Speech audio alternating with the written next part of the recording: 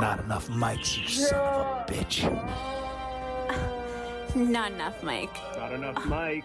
Jackson, Tyson, Jordan. No Richard for having seen them tonight. Not enough Max.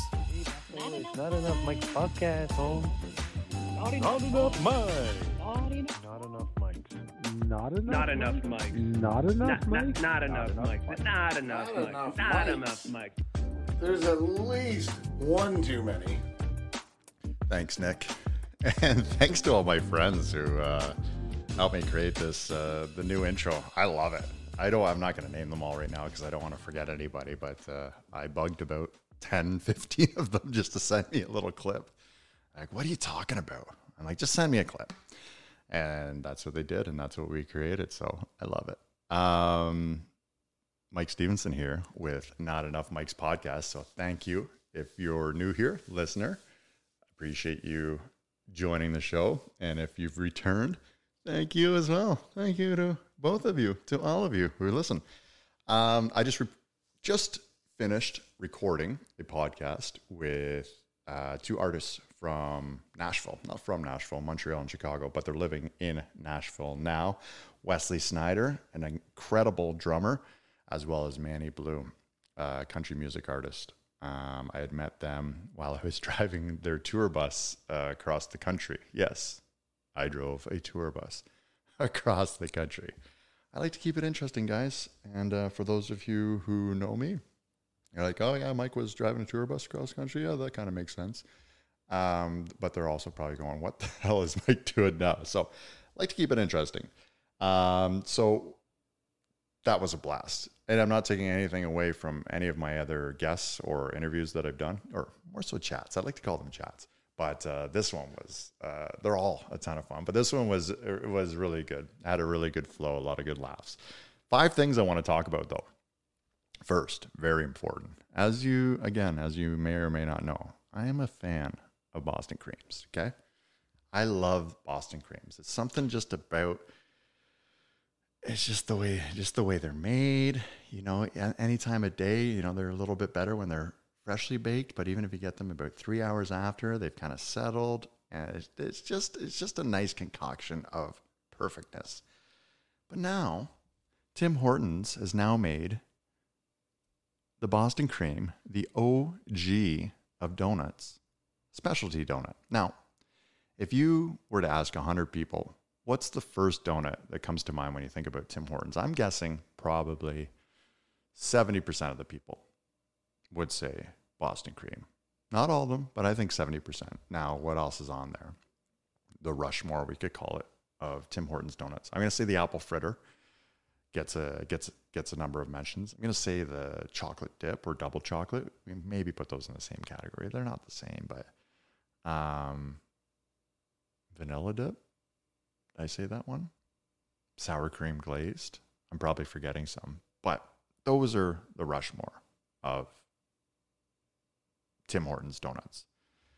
But they're making the Boston cream a specialty donut now, which in turn means that they can charge extra. They've tried to convince us that. They're not convincing me, though. Turning the Boston cream into a specialty donut is like turning bar rail drinks into specialty drinks. Hey, I'll have a Smirnoff and water, please. Yeah, that'll be $12. Huh? What? I'll have a whiskey and ginger ale. Yeah, no problem. $11. Huh? And they've made the donut smaller. Now they're saying they're adding extra cream. Well, you should have had that to begin with, because I've had a few Boston creams where there really isn't too much cream in there, but they've made them smaller. It's just like, now, yeah, I'm going to make a vodka water specialty drink, but I'm going to give you less booze and more water. Thanks. Say, hey, you guys. Hey, Tim Hortons. Hey, bartender. Thanks for big favor. So, Tim Hortons going downhill. Now, it's very Canadian. It's very Canadiana to go and get your Tims, go to the drive-through parlays coming up in about a month as well. Very disappointing. If you listen to my podcast with Dan O'Toole, he talks about it as well. Tim Hortons going downhill. You have bowls. You have rice bowls now, really? Tim Hortons, you have rice bowls? Stay in your lane. Stick to what you do well, and that's donuts. and don't charge us extra for the OG donuts while telling us they're a specialty when they've been around forever. Grinds my gears. You know what really grinds my gears? That Lindsay Lohan. Number 2, I've been very outspoken about the WNBA. Okay? Been very outspoken about the CFL and why the CFL didn't join the XFL, who the new owner is none other than The Rock. And The Rock, Dwayne Johnson, anything that he touches, well, guess what? It turns into gold. So I've been very outspoken against the CFL for hanging on to their 3 downs and not wanting to be that much more successful. Now, I get it. You know, there's something to be said about tradition and history of the league. Yeah, I can appreciate that. But if I ask, again, we'll go 100 people. Do you watch that enjoy football? Do you watch the NFL? Majority of them will say yes. Do you watch the CFL? Not a lot of them. Like my buddies, for instance. All of us enjoy watching football. And none of us really watch the CFL. Why? It's boring. And the quality is just not there. And you don't want to say it sucks, but it's just not very good. Now, when we say that, when we say a sport sucks or we say an athlete sucks, we're not saying that they suck, okay? We're not saying that they suck. When we say an athlete sucks, they could run circles around all of us, okay? When you say a team sucks, you're not saying that their team actually sucks. We're comparing them against their peers, okay? So let's get that out of the way. The CFL sucks. It doesn't suck. It's a couple tiers below the NFL, but guess what? The NFL is by far superior. It's the best league, almost some would say, in the world. So there's only so much time that fans have to watch, listen, I guess, over the radio. So when we talk about the WNBA, as far as if you're a basketball fan and you want to watch basketball, well, you're going to watch a lot more of a variety until you get to the NBA. What are you going to watch first? You're going to watch the NBA. You're going to watch the G League before that.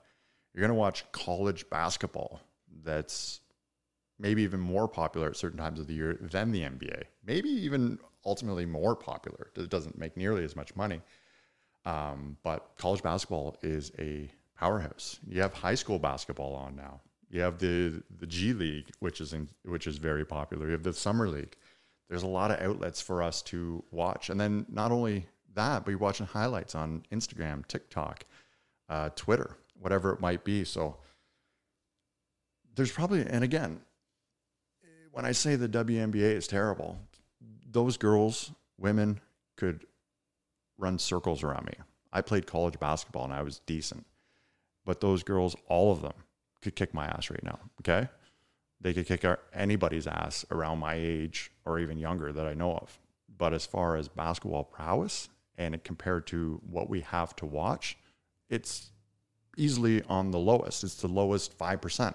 So when people complain as to why they don't make more money, why does nobody watch? Well, guess what? Money comes from television and people sitting their ass in the seats. Guess what? Not a lot of eyeballs on the WNBA. Which leads me to Brittney Griner. Brittney Griner is a WNBA player who's playing over in Russia. Guess what Brittney Griner did while there was a war in Russia against Ukraine? She brought weed over the border. Not very smart. I remember before weed was even legal in Canada, if I'm even flying Toronto to Ottawa, guess what I'm doing? I'm going through every crevice of my coat, of my bag. I'm going through everything to make sure I don't have any weed on me, anything. If I'm flying Toronto to Vancouver, I'm doing the same thing. Why? Because I'm frightened that I'm going to get in trouble. I never do it. Never do it. If you're to do it, you're crazy. But you know, if you choose to do it, you're taking that risk. If you choose to do it in Canada, you're getting a lot of trouble. Now, mind you, when you're doing that in Russia, you're insane. You're absolutely insane. I don't know if it's just something that she missed. Sounds like she forgot it. I don't think she did. I think she brought it over and was hoping that because she's Brittney Griner, she and the biggest basketball star there, that she would just be able to pass through the line. Guess what? She didn't. Guess what? Today was sentenced to 9 years in jail, in Russian jail. Not the Holiday Inn, not the Fairmont Hotel. Russian jail. No thanks. And a lot of the arguments were just saying, why does Brittany Griner have to go all the way to Russia to play basketball to make money? Well, guess what? That's what you have to do. You know how many hockey player friends that I have that have had to go down south into the States and play at the shittiest barns, making no money? Or friends that had to go over to Europe, play in Latvia, Eastern Europe, play professional over there, Korea, China. I have tons of friends who have done that. And why? Because they want to play pro. And guess what? Some of them are making really good money, but some of them are not making that great of money. Why do they do it? Because they love it and it's an opportunity. And they may only get 300 fans in the rink. They may only get $1,000 a game. Guess what? That's why. There's nobody watching that on television. There's nobody sitting in the seats. So they're making what people want to see. So the equation of how people try to come to the realization that people should make the same amount of money because they play a sport is absolutely baffling to me. I don't get it. I don't get it. The NBA, since inception, which is 25 years, has lost an average of $10 million a year. 10 million. Losing. So if you think of any type of business model, NBA, NFL, whatever, it could be Labatt. If you're in business for 10 years or for 25 years and you lose an average of $10 million a year, guess what's going to happen? You're going to fold. Why? Because clearly you don't know what you're doing or the product just isn't that good. So think about that. 25 years, that's $250 million that they've lost. So I digress. The money doesn't come from anywhere. The money comes from the product that people want to watch. Don't force it down our throat. CFL players don't deserve to make what NFL players do. Korean hockey players from Mississauga don't deserve to make as much as NHL guys do. I don't care if you're a man, woman, whatever you are. Do the math. Number 3, Blue Jays. Blue Jays are doing well. I don't really follow too closely. I know what's going on. Keep a track of the record. I try and watch as many games as possible. Sounds like watching Arash Madani there on Sportsnet, former Not Enough Mike's podcast guest. What up, Arash? He didn't seem too happy with the moves they made. So I don't know what's going on. I think that with our odds, I think we're plus 800 to win the World Series. I think we're ranked around 6th. I think we still have a legitimate shot to get into October. But even if we can get to late September, that would be great. Because there's nothing like a run in Canada for the Blue Jays. Everybody just gets so pumped. And that's like any sport. You know, you saw the Raptors when they made their deep run. We saw the Leafs. We haven't seen the Leafs do much. But we've seen it happen. And when they, like the bat flip, like Batista, like everybody was talking about that. And the beauty of it, there's no other sports going on. So everybody really rallies around it. And I think baseball, what's different from baseball to any other sport, even though it's lost a lot of its popularity, everybody is a fan. Old, young, new, whatever it might be. And that's it's very exciting to get around. So fingers crossed that we can make a run. Our pitching holds up because we know our bats can, and just that the guys stay loose. Number 4, if you're going to go to a wedding, try your pants on before. I had a custom suit made from one of my best buddies, Mac, for his wedding that I was the best man at. Probably call it 5 years ago now. Hadn't worn the suit since. I'm just like, no, I haven't gained that much weight. But I had it taken out, the waist out about 1.5 inches. And about an hour before we're getting ready to go to the wedding, I put my pants on. Just a struggle, like just an absolute struggle. I'm just Johnny Straight Legs, but I couldn't do anything. I had the suit, I had it all set out, couldn't do anything. So I'm driving to the venue and, buttons or zipper down while I'm driving there. I do the untuck in the shirt and probably about half hour in, I had about 5 people go, "How tight are your pants, Mike?" So that was good. And without, I went the whole time without splitting my butt. So that was good. Lastly, 5, right before we get into this Manny Blue Wesley Snyder, Maestro Fresh Wesley Snyder podcast. If you know anybody that's struggling with any type of mental health lately, listen to this podcast. Listen to my last podcast that I released. It's just 20 minutes long.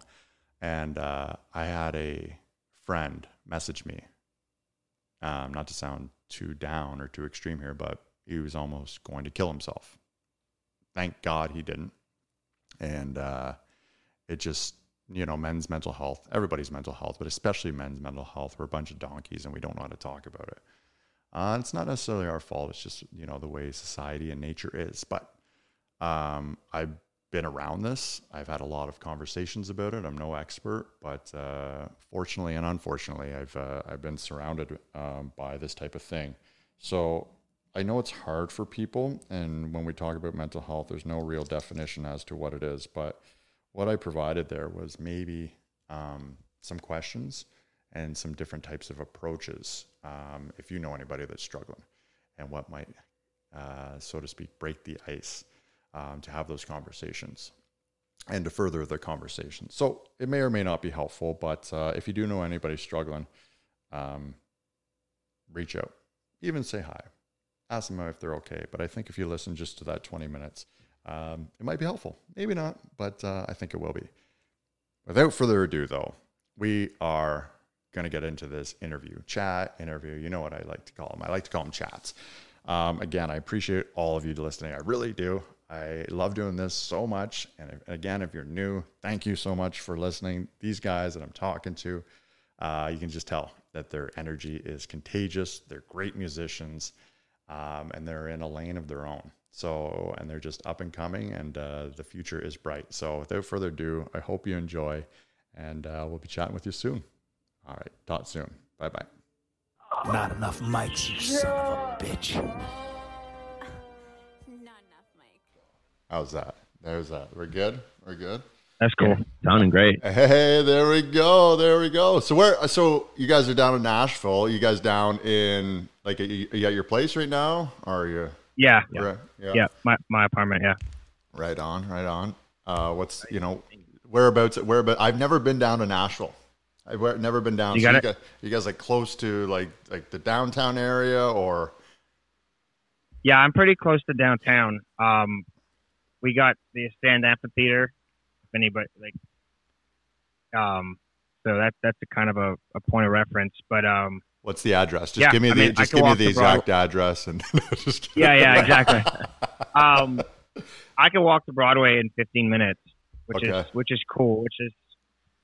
Yeah, he's right there. Yeah, Right. It's like far enough I don't hear all the chaos during the weekend, but it's also close enough that when he's playing or when my buddy Blaine's playing, I can walk down there and it's cool. Far enough that you can get away from it, but close enough that you can get into it.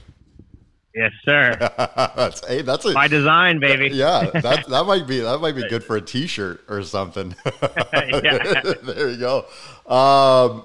So I'll give a little background, and first and foremost, thanks for taking the time to hop on the podcast. It's nice to see you guys. Hell yeah, great to see you, man. Yeah, likewise. So I guess a little background is I started driving bus, and ended up picking you guys up. You guys were in Newfoundland, right? I don't remember. It was Newfoundland, and then I picked you guys up at the Halifax airport, and I was your third bus driver. That's right. It was at the airport. That's right. That's right. So you guys I think you had somebody else, and then you had Bud, and then and then you had me.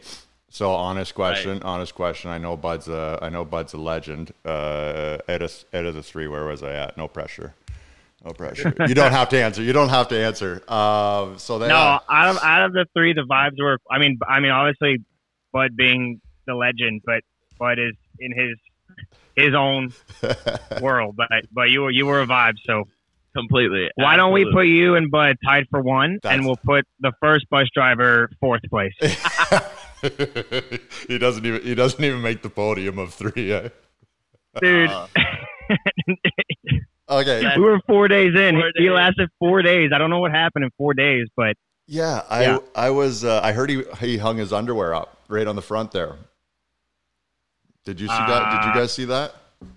No, but I wouldn't put it past them. I saw a pair of pants, but I didn't think I saw underwear. Yeah, I think if there's like a 101 bus driver thing, you don't put your gitch up on the front of the bus where everybody's driving. Let's not do that. Let's Yeah. not do that. Probably. Yeah, I don't put my. I didn't. Or put, just any bus driver or any human in general. Probably don't just leave your shit up like that in the middle of where everyone's coming through. Yeah. So one thing I noticed about you guys right away is, I was nervous, and I got to be perfectly honest.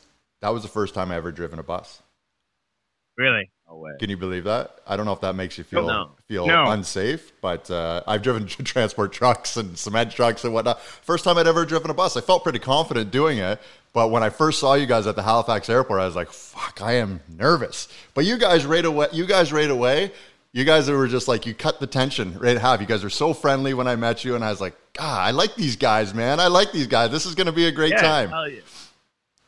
We gotta hang all together, for X number of days, in that tight environment. There's no reason to not kick it off kind of friendly and be cool about it. So, yeah. Yeah, completely. It was, and again, like when you said a second ago that was your first time, I had no idea.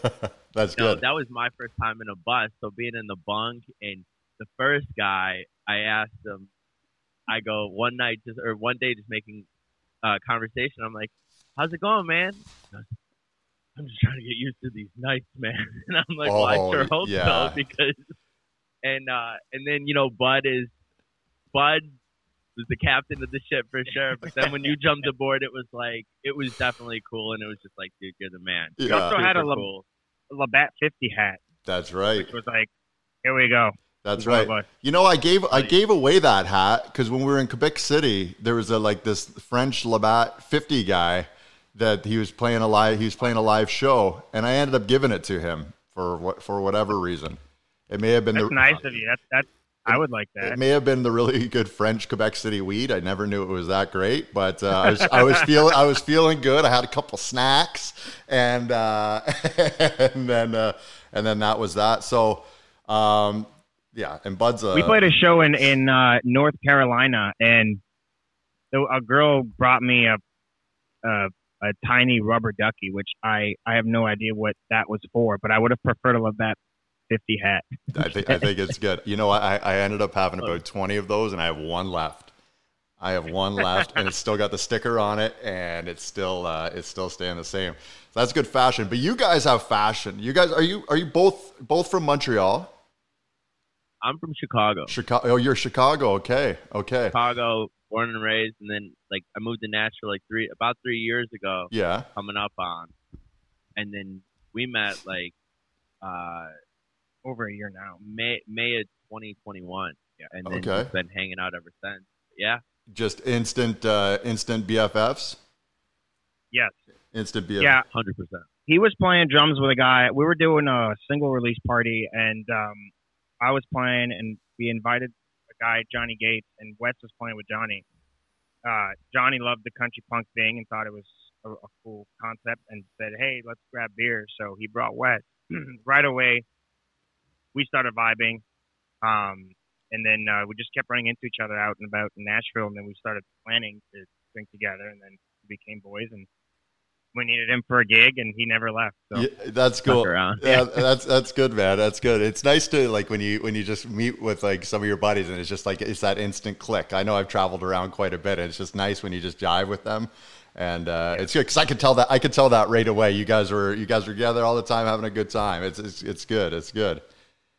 Yeah, absolutely. That was the whole point too, just to come out and have a good time, and to make the friends we made, and to be hanging with the people and. Just trying to connect, it's not difficult to make friends. It's just you just vibe out. So it is. It's easy. I was gonna say too, Manny, is Montreal fashion. You guys can get away with anything. You guys, it's something always cooler as from Montreal. Everybody, especially the women. I've traveled around quite a bit, and I think the women are the most beautiful women in the world. But French fashion, it's just you guys are on a different level, and you always just look cooler than everybody else. I think there's no offense, Chicago. Yeah. Wes, you're always looking fresh too, buddy. I think it comes with and I think it just comes with like the confidence, Yep, 100%. maybe a little bit of delusion. Beck as a province thinks they're better than everyone as a start, so Je me I think everyone just souviens. wears. Yeah, exactly. I think everyone just thinks that they can wear whatever they want and they can pull it off because they're just better, I guess. Yeah. I don't subscribe to that theory, which is why I moved down to Nashville. But Yeah, well, that might be why. and that's true. And then when you're surrounded by it, it's a little bit easier. But you gotta wear, if you're gonna wear some quote unquote different things or new things, you gotta have that swag. You gotta have that swag about it. Wes, you said being on the bus, so that was the first time for you traveling around like that. Was that the first time for you, Manny, or had you done that before? I did. I went on the road with George Canyon in 2019, Okay. and we had the exact same bus that we had. Oh, really? Out of the four that were, I mean, I know James Barker had their own. So out of the four that we could have been on, that was the exact same bus we had in 2019, which is hilarious. Really, Same bunk? Did you rock the same bunk? Or I was on the same side. I was the junk bunk that we had just above my bunk was my bunk last time. Junk bunk. Now, Wes, you play drums. Has he put his junk on your drum set at all, being BFFs and whatnot? Like, is there? I sure hope not, but if he did, I would have put it back. He'll never know. I'll never know. Hey, it's got to be done. Now, again, you guys come across and are, like I said, when I first met you, came across as really nice guys. And, I don't pretend to know you, but having, spent that 3 weeks with you, really nice people. But you were a fighter before, Manny. So I was reading your bio. I was looking online. You tore your quadricep, and it's always those sneaky nice guys who you got to be scared of, right? Like, if I have a few buddies that, if you look at them, you wouldn't think that they're, not tough, I guess, but like some of them are killers. Like some of them are absolute killers. So you had a background in MMA.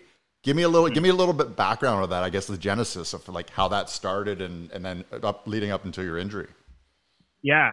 Well, I was playing competitive sports. I played hockey, soccer. I was a kicker in football. And I realized, I had a lot of buddies who want to play college hockey. Yeah. I realized that wasn't really in the cards for me. And I had a buddy who Me neither. was doing join the club. I had a buddy who was doing karate and it was George St. Pierre's trainer was running Saturday morning classes and said, "You got to come to these classes. It's really cool." And we'd watch the UFC and thought it was really cool. And as I started getting into it, I was like, well, I don't want to do karate, but I will do MMA. He's like, well, no, just start with karate, get a base. I'm like, nah, I'll just start with what I want to do. And so luckily my mom knew a trainer who would train MMA fighters. She was a strength trainer, like conditioning, and called him and said, hey man, I want to fight. I want to do MMA. My goal is to like actually fight pro. But I don't know where to start. I don't know how how to go about it. And he said, well, come down to the gym. I've got a fighter who is a great trainer. So at 16, I went down to his gym, started hitting pads with who was my trainer for 4 years, Nordine Taleb, who fought in the UFC. And that was it. And he said, I'm not gonna, there's this idea of like 6 months or a year when you're doing it, where you think you're invincible. You don't realize that it's just pads and bags at that time. So you think, wow, I'm so good. There's nothing anybody can do until you get hit. So he's like, I'm not having you spar till at least, your reaction time's good. You know how to handle yourself, whether you're overmatched or not, to, abuse a sparring partner. Cause then you never want to be that guy in the gym either. So you have to understand the concepts and how it all goes about. So I didn't spar till 2 years in, which felt like forever. And then and then once we started doing that, I didn't fight till 4 years in. Wow. And I ended up taking it was actually an amateur Muay Thai fight. And ended up winning. So retired undefeated, 1-0. Retired 1-0. Yeah.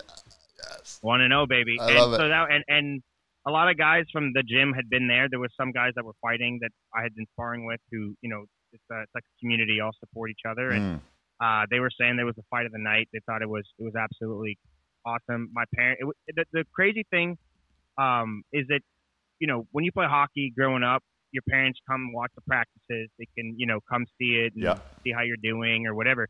MMA is not like that. You can't sit in the grandstands and watch a sparring or anything. So, for 4 years, my parents knew I was doing it. They knew my plan was to fight, but really nobody, other than watching it and going, oh, I see some gaps, some holes or whatever. Anybody who has any concept of it can do that. Right. Actually stepping in and fighting, my fight 4 years in was the first time my parents had any clue of like what I'd be able to do. I was fighting third that night, and the first guy got knocked out cold. So that made my parents a little bit nervous. I guess so. Like, what are you doing, son? We had an opening combo plan because the amateurs, there's no film, so a guy could be just freak out, tense up, and just start brawling, or he could be a really talented and skilled guy. So we prepared for both, and the opening combo that we had planned was to indicate that. And then as soon as I locked in, my dad's like, "Oh, and he's in. We got this." And so I ended up winning by unanimous decision. And it was great. It was a lot of fun. 2 weeks later, I'm trying to sit down, and I have my hand on my thigh, and I had this weird bump on my quad. I sent a picture to my trainer. I said, "Hey, what's this?" And he goes, "That doesn't look right. You should probably go get checked." Yeah. And I was like, "All right." So it had torn and curled up, which is why I had like a little bump over my thigh. Kind of had to take some time off. Tried to box and like just work on my hands and keep improving, and just the weight shifting and the movement after a couple boxing sparring sessions, it kind of got a bit weak. It wasn't super painful. I just didn't feel like I had that bounce that I needed. Yeah. So I really took time off and thought, I like to sing. I think it's a fun, for a guy who's not a singer, I felt like I can sing pretty well. Yeah. And so I picked up the guitar to at least, kind of accompany myself a little bit. And as I started doing it more and more, people started liking it more and more and asked me to do it at parties and stuff. And, yeah. Sorry, before like, you know what?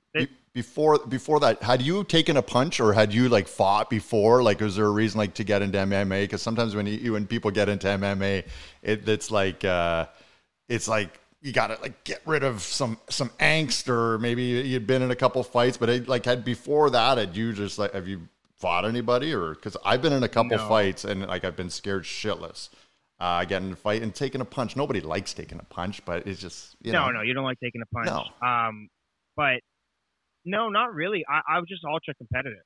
Yeah. And I thought like, moving away from, I always identified as an athlete. So, moving away from sports that I knew I kind of didn't really have, much of a future in.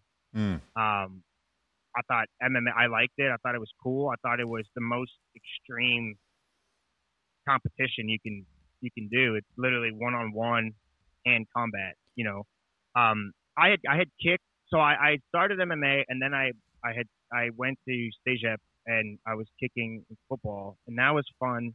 And I don't know, I think about it now. I was like, had I stuck with it, I only played one season, but had I stuck with it, it'd be really interesting to see what would have happened from that. For sure. I feel like, I had only been doing it for a few months when I made my decision to actually, I paused MMA for a bit and went to kick and took some lessons on how to kick a football rather than a soccer ball, and had a kicking coach.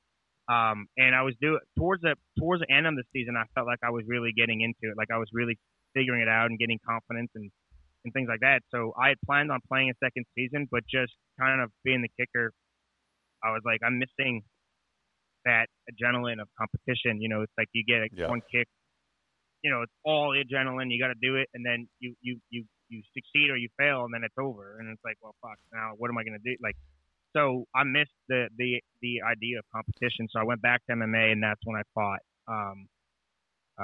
But it was really just for the competition. I saw it as ultimate compete, really, more than a fight. I saw it as a sport, where it's like the risks are a lot higher, and it gave me that kind of excitement. Wes, is that why you don't want to? Is that why you don't want to know if he, touched your drum set because the guy's a fighter in the past? So you just You want to touch my drum set, buddy? Go crazy. I don't need a flying monkey kick to the head. No. Yeah, so some late night, you're always gotta not always, but you gotta have a couple wrestling matches with your buddies, like late night. I know I used to have a roommate way back in the day. I'm old, I'm 41, but when I was like early 20s, my buddy was an MMA fighter, and he was huge, but I'd be like, oh yeah, a couple beverages, couple Ryan Cokes, I can fight, and I'm in a pretzel, and I don't even know it yet. Like I'm just like this, just sideways, so. Well, we used to do. I had all my friends were into the UFC. Yeah. So we would do UFC's whoever's great right now, parents too. were. Sorry. The UFC is great right now too. It is. But we would do whoever's parents were out of town. Instead of throwing these crazy parties, we would all get together at somebody's house and go in the basement and do what we called fight night, which was just grappling. Yeah. Which I was obviously training in was my least successful, I guess, style. Yeah. So it's not like I was blowing anybody out of the water. And especially when you're training for people who know what they're doing, when you try to grapple with people who don't, everything's weird. So we ended up going to whoever's parents were out of town. We would go to the basement and do these fight nights. Just fuck up some drywall. Grappling and stuff. So yes, and then two guys went at it who didn't like each other we were in high school, and two guys didn't like each other, and so the one guy had him in a choke on his back standing up, and he flung him against the wall, and his elbow made a nice hole in the drywall. And I asked my buddy if that hole is still there, and he said yes. His parents still live in that house, and there's still that there's still the elbow mark in the drywall. Still the memory. Yeah, throwing it back. Just keep it there. They gotta go sign it. That's great. And then now you guys are in Nashville, but leading up to that, it was more so, you had the injury, you started playing guitar. What was your guitar acumen before that, and your voice? Like you mentioned, you're not a singer, but then you start playing guitar. Probably a little bit of the competitiveness comes in, learning some scales, learning some guitar overall. Yeah. Well, I'll tell you that playing guitar is way better than getting punched in the face. So it ended up working out pretty good. And when I wanted to make the switch over to really pursue music, I got my mom's support right away. Yeah. So that was cool. Both my parents really, and that was it. So no, I just decided, like, I seen BB King play and thought that was really cool. Ooh. And he seemed like, this is how stupid I was. It seemed relatively simple because I've never seen anybody play, well, what I know now is lead lines in between singing. And I now know this is a very old school blues thing, but I'm like, oh, wow, he's not even playing guitar and singing at the same time. He's playing one note at a time. That's I can do that. So I get a guitar teacher and I go start learning guitar. I didn't even have, like, I think my mom had like a acoustic laying around, so I would kind of mess around with it a little bit. But I went and bought an electric, the same kind of the Epiphone version of what BB King was playing, and my guitar teacher was like, "Well, get something that you like, something that is going to excite you, because the first 6 months of learning guitar sucked." So I'm like, okay. So I bought a little amp and I bought an electric, and he's like, "So what inspired you to learn guitar?" And I'm like, BB King.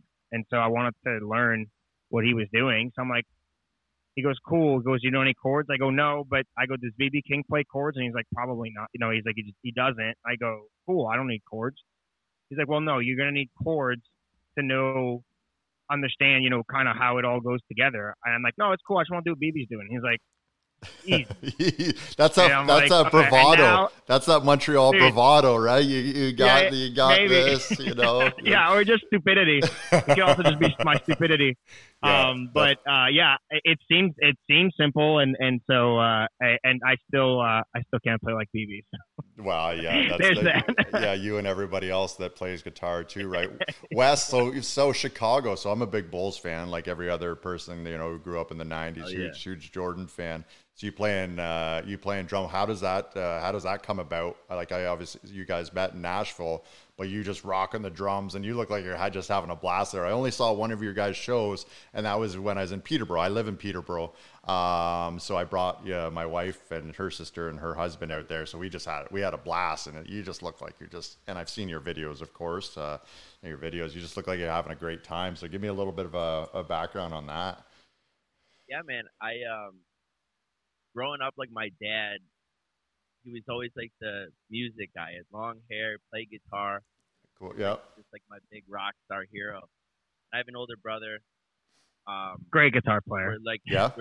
He's a killer. We're like a year and a couple months apart. Okay, that's But cool. we're always just best buds, like, Nice. Batman and Robin. I was always player one. I'm always player two. Okay.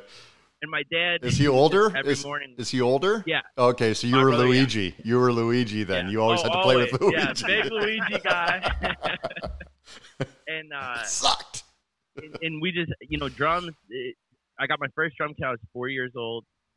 It was like one of them little toy ones. My mom like put Robin logos on it. Nice. My brother's Batman. That's and, like, cool, man. That just kept me like, holy shit, like this is awesome. And then as we got older, I got my first like real drum kit when I was 6 for like a birthday party. It's like, here's the big reveal, and I'm a kid, and I'm just like, yo. And then my dad would have his friends come by every couple, or once a week or whatever, and they would just sit around and like drink beers and jam.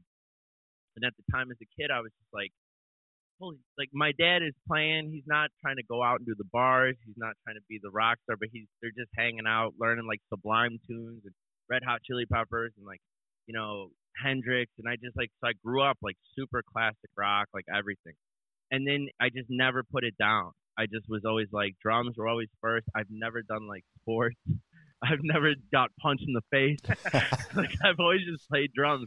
That's good. Have you ever been punched? And then never, not that I know. I don't remember if I did, but it was just always a thing. And then like as we got older, like my brother and I, we had a buddy, and we all just started playing music. We taught him how to play bass, and we never had a singer. We're always too bashful to sing. We never thought never found our voice. So Yeah. we were this 3-piece instrumental band covering everything from like Blink 182 to like Black Sabbath to like, Sweet. we did everything. And then, as I grew up, like got a little older, when I was in high school, I was in like a ska punk band. Yeah. And that Awesome. we had a horn section.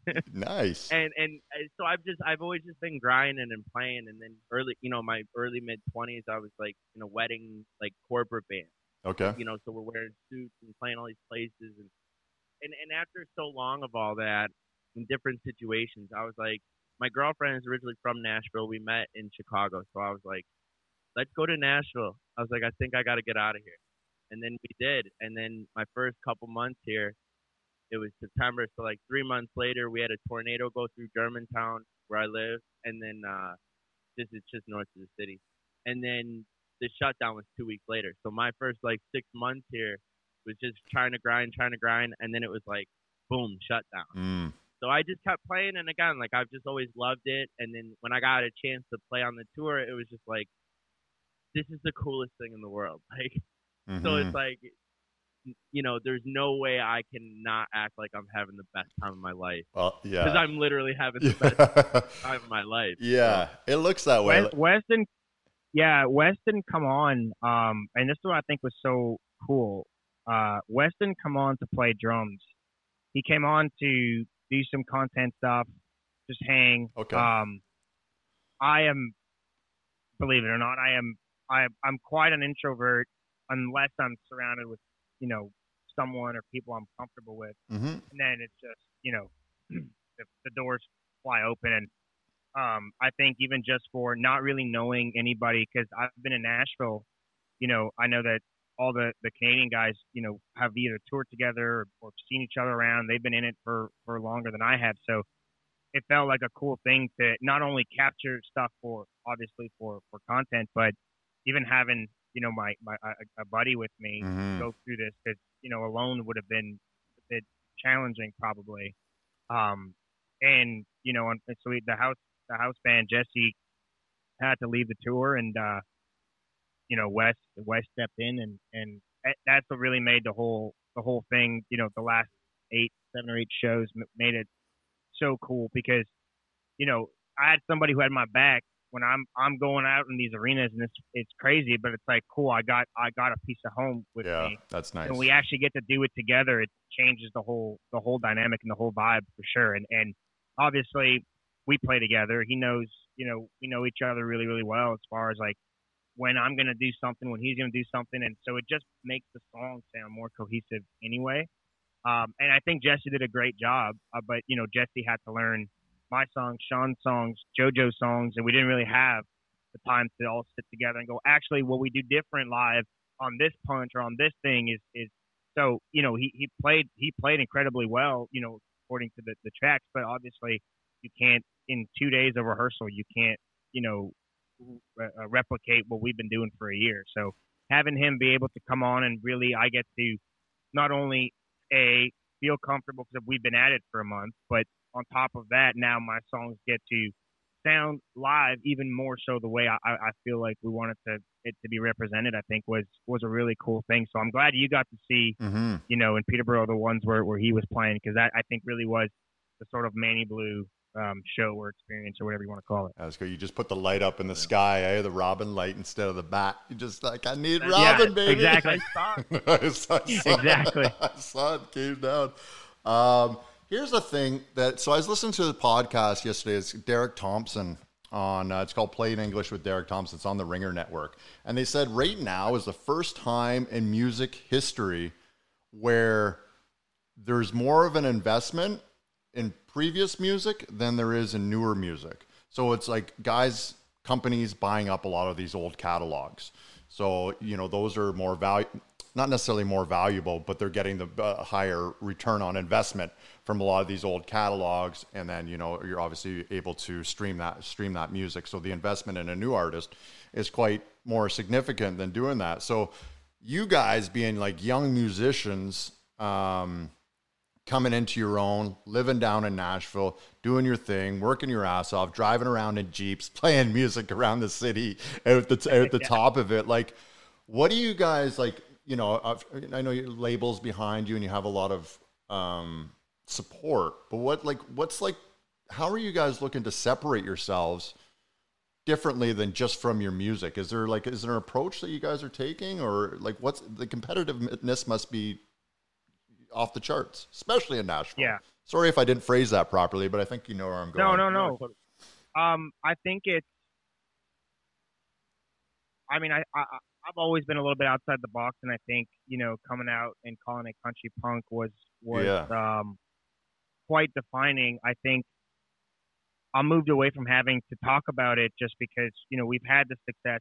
It's a thing if you want it to be a thing. If not, it's just really it's country rock essentially. But I take a lot of pop punk style, sound, influence, whatever it is, because that's what I think is really cool, and it's having sort of a resurgence or a revival, I guess, in the last couple of years. So I think there's a bit of that. It's just being ourselves and just kind of being consistent with it, right? Yeah. And just being undeniable every time you step out, and whether it's a couple of shows in Carolina to 7 people, or whether it's an arena up in Canada to thousands of people. I mean, the idea is you got to put on a show. Yeah.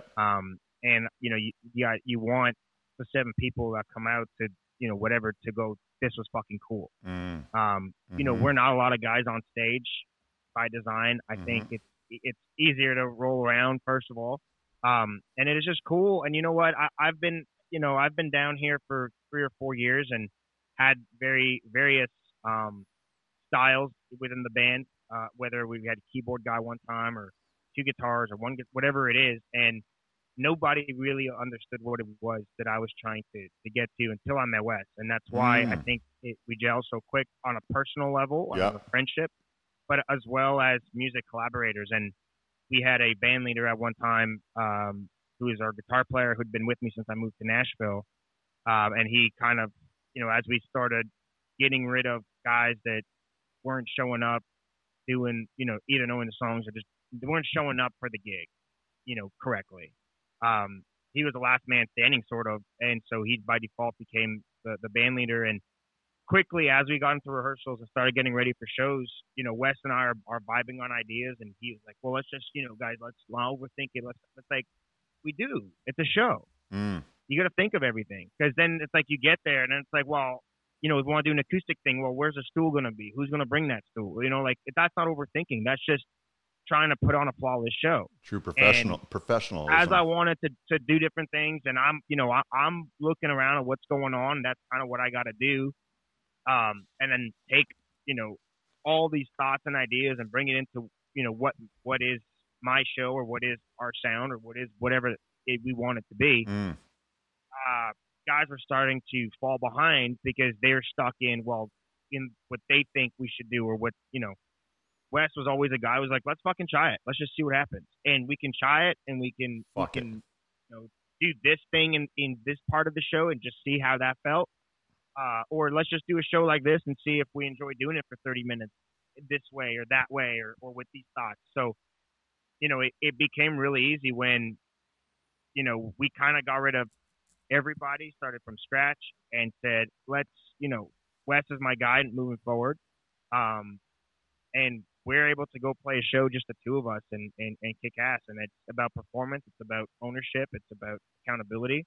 But ultimately just having fun. But you gotta know your shit before you have fun. And I think we put in the work to do that. So, I just think, if you listen to the music, and especially what we're working on right now, or you come to a live show, it is different. And I think it's just about doing that, repeatedly, and to the point that you're undeniable. Yeah, that's true. Yeah, because people want to put you in a box, right? Whatever that is. Music is music is music. Kind of whatever that might be, and whatever that looks like. And who's getting a lot of country now? It almost sounds like a little bit of hip hop. It almost sounds like you got like a punk vibe, a little bit more rock. Like what is country now? It's whatever these amazing artists like yourselves are coming out and creating. So what is that? It's yours. It's theirs. It's whatever it might be.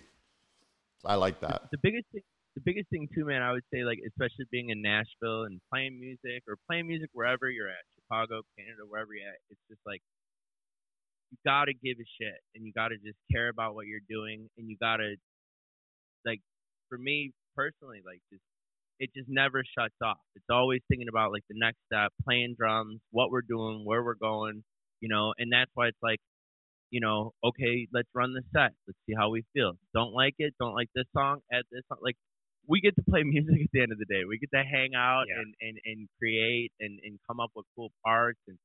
And so, like, yeah, that's the thing about, like, just being down here, and even if it's just showing up, playing our asses off, knowing our parts, giving a shit, having a good time, wearing too much black, and then, and that's it, and I'm super grateful.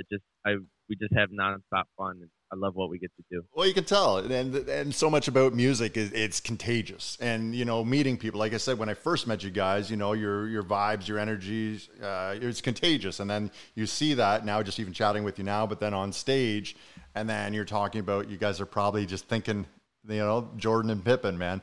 You're just thinking like the same thing. Right, yep. You're just kind of looking like Rodman, though. Looking like, hell yeah. Looking like Rodman. Oh yeah. Yeah. That's great. Hey man, he's a top 75 dude. He kind of did it his own way, man. He Madonna, Carmen Electra. 100%. 100%. So you guys are traveling now, and so correct me if I'm wrong here. I see. So you've been doing a little bit of globetrotting here. Nashville on the 2nd, Montreal on the 12th. So you're Nashville now. Sorry. Yeah. Montreal on the 12th, and then London on the 24th. So I saw you on the Instagram there. on the Instagram. Yeah. I saw you on the Instagram and on Instagram. 12. So you got globetrotting. And now both of you are going, correct? Both of you are. Yeah. Yes. Okay. That's pretty cool. 3 countries in 1 month. Now, a couple of years ago, did you think this is a possibility, or you're just like, okay, fuck, we're doing our thing. Now we want to work harder. Keep that up. Yeah, no, I think when I came to Nashville, being Canadian, the first question was, do you want to just do stuff in Canada and work down here and then go up there for shows? And I said no. I said I want to do US, I want to do Canada, I want to do wherever else it takes us. And we had gotten some really cool support on a song called Old Money up in the UK before the pandemic. So it looked like it was going to come together, and then obviously the pandemic kind of tore it all apart. So, I mean, it was always an idea. I'd go to Australia, I'd go to anywhere that has, country festivals or shows or tours, rock festivals or shows or tours. We would, that's the idea. I mean, I'll be honest, like, being Canadian and having done stuff in Canada, obviously the opportunities, like the Something's Never Changed tour, where we're in arenas, we're on a tour bus, you kind of want that, and you want to get used to exactly. You want to get, used to that, and that's really cool. But then we came down, 10 days later, we came down to Nashville and did a 3-day Carolina run, and we were in a van with no AC in a bar with not a lot of people, and that's just kind of part of the thing where, you kind of just got to roll with whatever's happening. But yeah, the idea was to always kind of be more of an international, global kind of artist, as long as the opportunities came, and we've built our team, our unit, to be able to do that when the opportunities show up. Just be able to go, hey, we got a show here, we got a tour there, we got a run over there, like whatever it is, and we can pack up and go and just be super self-sustaining. Is that the word? Yep. Self-sustaining, and be able to put on the best show we can. Yeah, again, it's that bravado, the Montreal bravado, and then the Chicago confidence. There's I've never been to Nashville, never been. The Bears are struggling. That's for sure. The Bears are struggling. But man, I'm happy for you guys. I'm super pumped that I got a chance to meet you. And yeah, it was a great 3 weeks for me. And then, just get the chance, chat with you, and then doing this. So yeah, I appreciate it. Likewise, So you're going to London 24th. Tell me what you got left for this calendar year, and then anything planned for 2023. Give me any little super. Yeah, we're working on secrets. Well, I don't know if it's a secret. I mean, we're there's no date or any kind of idea behind it, but we're working on new music. I want to get a full length album going, but I don't want to.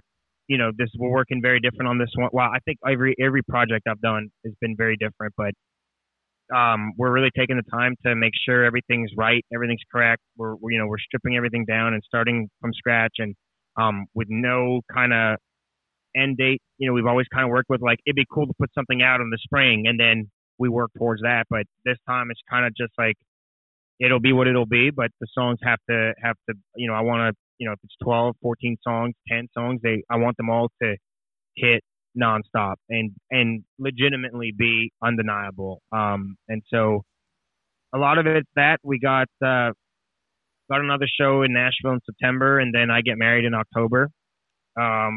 So October's kind of like fighting. Are you gonna make weight? You gonna make weight? Your dad was tough. I remember you. Actually, I'm out. I'm on the decline now, so I'm really pumped about that. Okay. But we're good. So and we tried on tour. We did. We really tried. We did. It didn't get as bad as I was afraid it would. So we were all right. I was at a wedding. I was at a wedding two weeks ago. Yeah, maybe 2 weekends ago. And I was the best man at a wedding 2 years prior to that, and I had a custom suit made. But I'm just like, this isn't gonna fit me. So I just had it. Didn't even try on the pants, and I just had them taken out 1.5 inches. And then it's like an hour before we're leaving for the wedding. I think I'm good. And I just pull up these pants and they are just Ginsu tight, man. And then I roll into the wedding. I was Johnny Straight. I couldn't do anything because there wasn't enough time. So I'm just Johnny Straight Legs, basically the whole wedding. I couldn't move. I was like, damn. But anyways, back to you got the wedding coming up. You're good. Wedding October. So we kind of plan October for that and honeymoon and all that, and then probably more studios. So anytime we're in Nashville, kind of just hanging, is going to be dedicated to the studio. So we're not overpacking with shows for the end of the year because we really want to work on this record. And having the thing is, it's always been me and a producer, and now having a guy like Wes who knows we like the same shit. We just out of the gate, we enjoy the same thing with the same concept and ideas for a lot of things, whether it's show or songs. And so having him in the studio, helping with a lot of the songs has been really, really great. So this experience has been unreal, and we've only gotten a couple of the sort of working demos back, but it's going to be a lot of fun. So we're probably going to be hunkered down in the studio for the last little bit of the year. Honey, play me close like butter play toast. That's you guys right there. Just butter and toast. Well, yeah, like I said, boys, I'm pumped for you. I'm pumped for everything that happens in the future. I've been rocking to your music. I thoroughly enjoy it. I'll fully admit I'm not a country guy because I feel like unless somebody makes me like a nice country mix, and then I like that. But sure, there's so much. But then, of course, I was, while I was on the road, started listening to you guys, and it's great, man. And so I've continued, shared it a lot with a lot of my friends. So yeah, I wish you guys the best of luck. I think there's so much to be said about character, I don't know the music industry, but just as a whole, going forward, and it seems like you got the right attitude to just make it big, not make it big, but make it your own, and then just have no plateau and do your own thing. So I love that. I love that. Baby. Yeah, baby. Yeah. Come on now. Come on now. Okay, boys. Well, thanks again. Happy Thursday. And then, have a good weekend. And then for the rest of the year, again, congratulations on the wedding. Thank you. And then wherever you do go on your honeymoon, I hope you have a safe trip. And then I'm sure we'll be catching up with you guys sometime in the future as well. For sure. Heck yeah, definitely. Thanks for having us. Yeah, you got it. My pleasure, boys. Good seeing you. Good to see you, buddy. Take care. Take care. Peace. Thanks for listening, mofos. There's going to be a lot more coming up with the program, Scotty's Car Diaries, and as well as more Not Enough Mics. So thanks again for listening. I appreciate it and love you all. Talk soon. Peace. Not enough mics, you son of a bitch. Not enough, Mike. Not enough Mike. Jackson, Tyson, Jordan. No richer for having seen them tonight.